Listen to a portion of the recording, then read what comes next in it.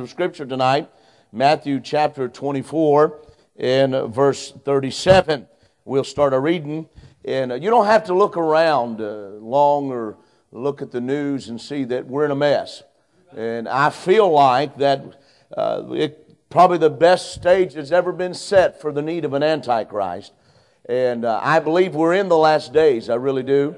And it'd be all right with me if the Lord came back tonight. I'd be pleased with that, and I'm not anchored too deep into this world, and I believe we have a lot of Christians that are, a lot of saved people as I travel across the country that are anchored in deep in this world, and God help us tonight. I want to preach a little bit on, as it were, in the days of Noah. Look, if you will, in verse 37. But as the days of Noah were, so shall also the coming of the Son of Man be. For as in the days that were before the flood, they were eating and drinking, marrying and giving in marriage, until the day that Noah entered into the ark. Look at verse 39. And knew not until the flood came and took them all away. I'm afraid we living in that day. So shall also the coming of the Son of Man be. First of all, Noah said that men would live for pleasure. He said they'd be eating and drinking. And we live in that day. It's amazing how people, and I'm not being mean tonight, but I'm being honest, how that people will lay out of church on Sunday to go to a race or go to a ball game.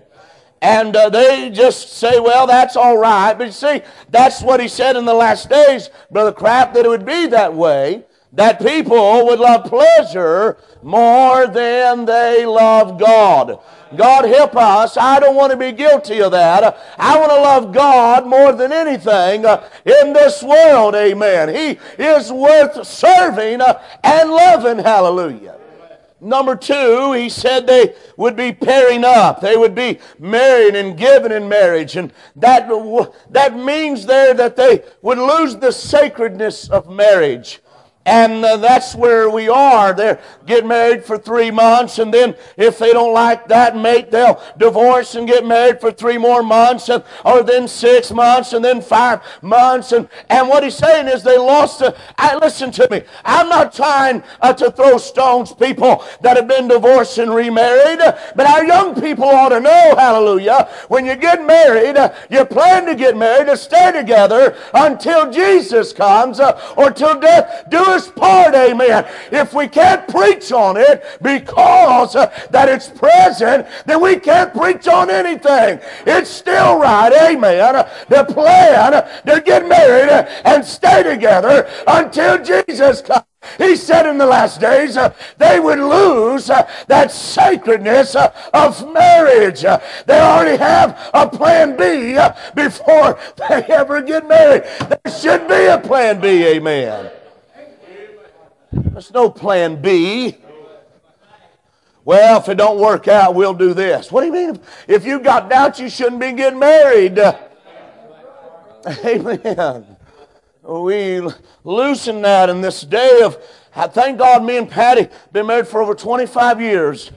Dr. Seiler got to perform the ceremony, and I thank God for that and have that picture, hallelujah. But God help us in this day and hour. And what's sad, it used to be in the world, but now it's in the church. It's the same way. I'd asked somebody, Brother Kevin, a few months ago, I said, I heard old so-and-so got married. How are they doing? And they said, oh, they divorced in 6 weeks. 6 weeks. See, that's what he's talking about. That's the way, Brother Lucky, it's going to be in the last day. And that's why I believe we're in the last of the last days. Then number three, we know here that they're preoccupied. He said they knew not until the flood came and took them away. If I've ever seen the church, 39 years that I've been saved, to be preoccupied, it's tonight. We've got so much on our mind. We've got so much that we're doing in the world. The devil knew what he was doing, to get people working 4 on and 3 off.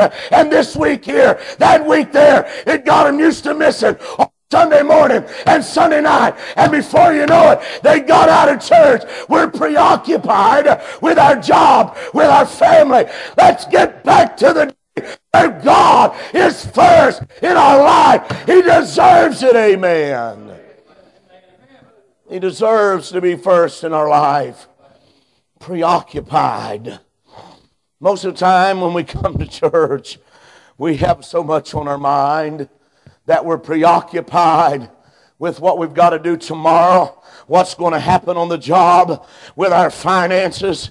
Oh, for the day to come back in the house of God and think about Him. That all we want to do, Brother Morgan, is to worship Him when we come into the house of God. Not be so preoccupied. I'm going to tell you what we got to have. We have got to have, as I travel across the country, we have got to have a revival of consistency. Get back to being consistent in the things of God. Get back to Bible reading. You say, oh, that's pretty shallow preaching. I know, but it's got most people beat. To be consistent in that Bible reading and that praying and getting with God and walking with Him and be preoccupied with Him and not the world. I heard an old preacher man say last year, a fellow said, I want you to listen to this. A man had emailed it to him, and there's an old preacher man, and you could hear the tremor in his voice. He said, I tell you what's wrong with the church today. We become married to the world, and I'm telling you, friend, that's where we are. We're preoccupied with this world, with the God. Somebody get a desire to get full of the Holy Ghost and live for Jesus. It's the best thing you'll ever do, amen. Hallelujah. It's the best thing you'll ever do is live for Jesus. Turn with me, if you will, to Genesis chapter 6. We're going to see how it was in the days of Noah. The Bible said, first of all, verse 5 of chapter 6, we see the condition of the world. The condition of the world. Have you ever heard anybody make this statement? If God doesn't judge America, He'll have to apologize to Sodom and Gomorrah. I've got news for you. God don't have to apologize to nobody. Amen. And He is judging our country if you haven't figured that out. It's flooding in one place and a drought in another. Tornadoes in one place and hurricanes in another. An earthquake that was all the way from Washington, D.C., down to Virginia, down in South Carolina, over in Alabama. I'm telling you, God is judging this country and this world. But let's look here. The Bible said in verse 5 that their mind was on evil continually. All they had was, number one, was evil desires. And that's where we live, friend. The majority of the people in our society, their mind is on evil. You'd be surprised how much booze and liquor is consumed in this world every day. You'd be surprised how many people that are hooked on dope and drugs every day. I'm telling you, their mind is consumed with evil. You say, how in the world can that person commit such a crime? It's because what they feed their mind, and they dwell on evil all the time. That's the way it was in Noah's day, and we're getting that way today. Everywhere you turn, it's nothing but filth on the billboards and filth in the store. It's because that's what people think about all the time. Amen. Number 2 in verse 11, not only evil desires, but evil deeds. The Bible said that violence had filled the land. You know what? My goodness. They kill them in the mall. They kill them in the post office. They kill them in the school. They kill them in the nursing home. Do you remember about 3 years ago in North Carolina? That woman's husband, she worked there, and they were fighting, and he chased her in, and she went and hid somewhere, and he opened up and killed 7 defenseless elderly people that could not defend themselves before they finally shot him down. I'm telling you, Brother Paul, we live in those violent days. I was preaching for Brother Ronnie Simpson, and he was supposed to take his son out there, the one that is crippled, and help him to go to Montana, and so I was going to fill in for him that Sunday. But that Friday, his choir director went to a place of business to put his application in. There's a distribution center where they make soft drinks, and there's a man inside there who robbed that place. He killed the receptionist for $200 stinking dollars, and that choir director walked in, Brother Joey, to give his application, and that man shot him right in the head and dropped him and killed him. That's the society that we live in. It don't help to let your children play those video games with the blood spurting 3 foot in the air. That really don't help them. That helps create the violent atmosphere that we live in. Amen. Amen. Violence in the land. It's in the world. The people love violence. We've watched it so much till it don't bother us no more. You know, they put it before us until, preacher, we become familiar with it. And then it's not a big deal anymore. I'm going to tell you something. You know how they're rioting over there in Greece and over there in England? You wait till the day that they can't give over here. You wait till the day they cut off the food stamps and the welfare, and they quit giving them a place to live. They're going to be rioting in the streets here, friend. Oh, listen, and that's a coming. You can't keep printing money when you don't have something to back it up with. Amen. I don't know what in the world, who in the world is running up there in White House. I think we ought to fire the whole crowd, praise God. Get rid of the whole bunch and start all over with somebody that has a little bit of sense about him and has a little bit of God about him. Amen. You'd think George Bush is still running because they still blame everything on him, and that's been 4 years ago. The poor guy. They'll be blaming him 10 years from now. Unless the economy's doing good, then he had nothing to do with it, amen. But if it's bad, it's all his fault. I'm telling you, we live in a very violent world. You know what's wonderful? To know God's watching over you and me. God allowed that man, Brother Ronnie Simpson's choir director, to be shot. That was God allowed it. Because that devil could have never done it had God not allowed it to happen. Brother Lucky, the devil ain't going to touch me if God won't let him. Amen and amen. In this violent, wicked world, it's good to know when you go to bed at night that God is watching over my house, hallelujah, watching over my wife and watching over, thank God, what we have, what little bit we have. Thank God. Well, listen, he said it's going to be an evil, violent world, and that's where we are. Then he said in verse 12, there's also going to be an evil disposition. This is why that he hasn't destroyed this world like he did in those days. Brother, I was reading this, Brother Alfred, and it caught my eye. He said in verse 12, for all flesh hath corrupted his way. You see, all flesh hadn't got there yet.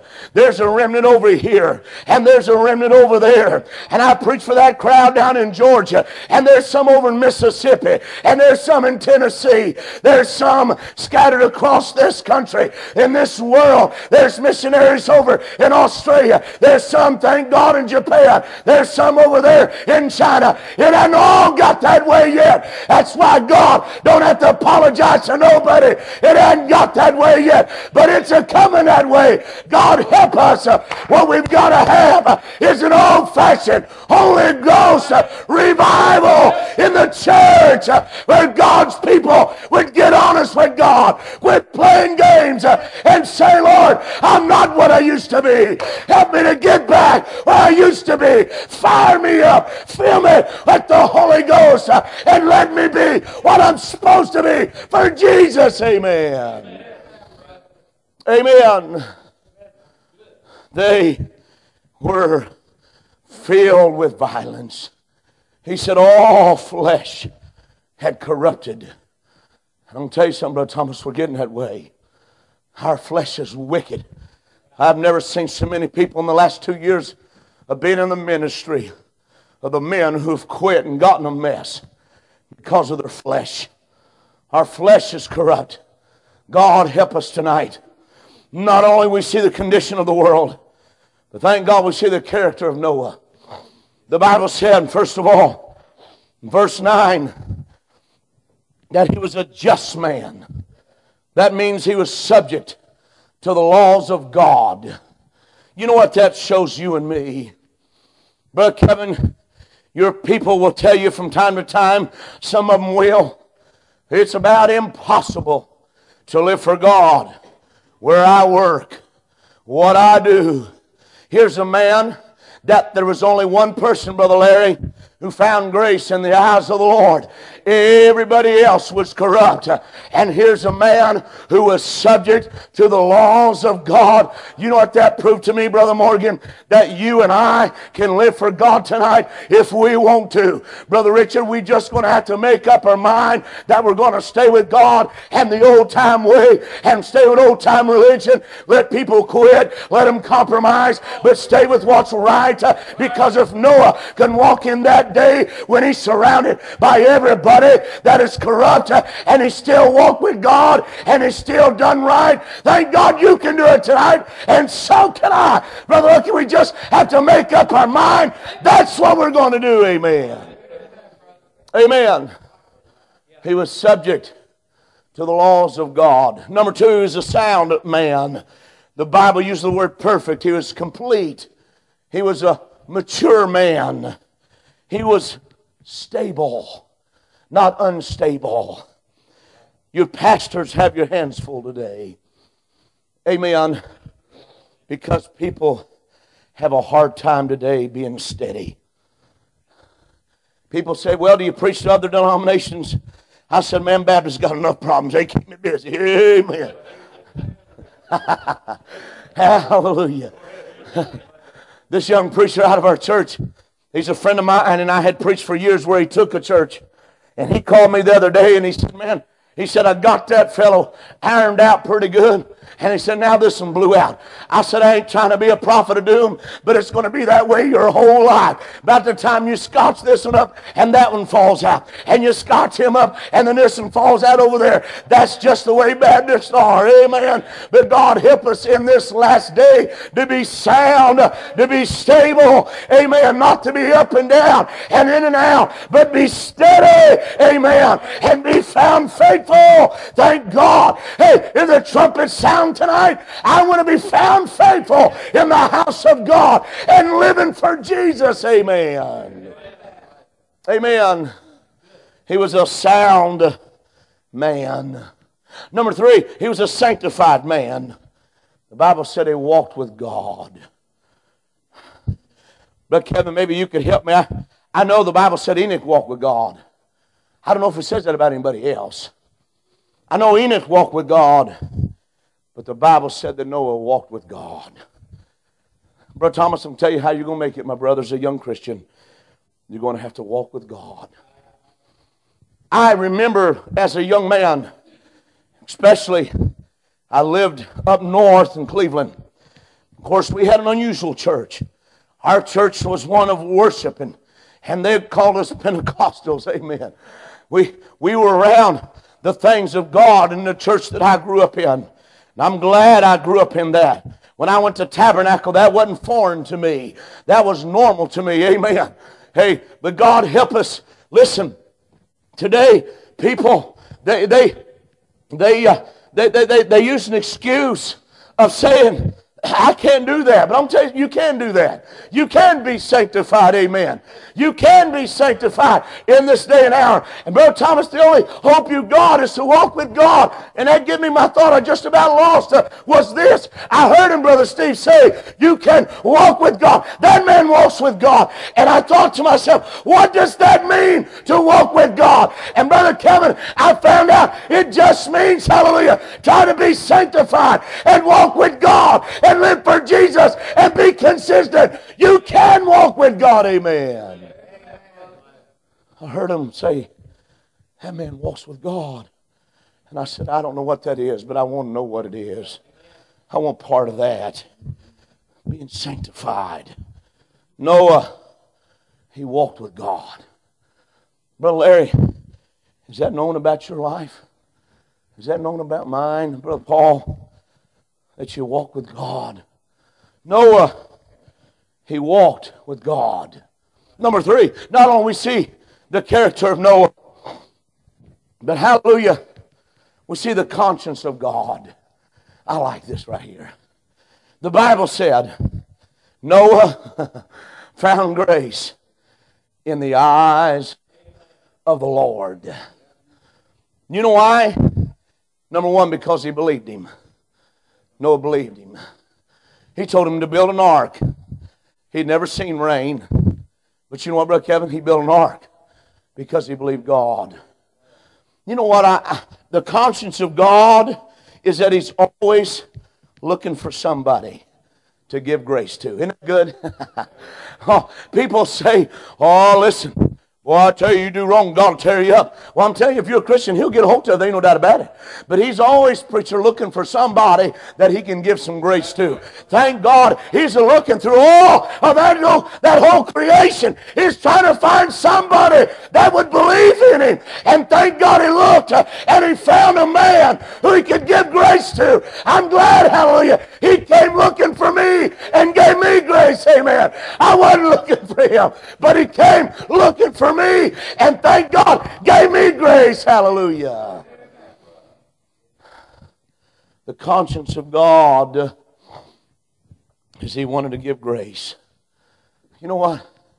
He's so merciful tonight.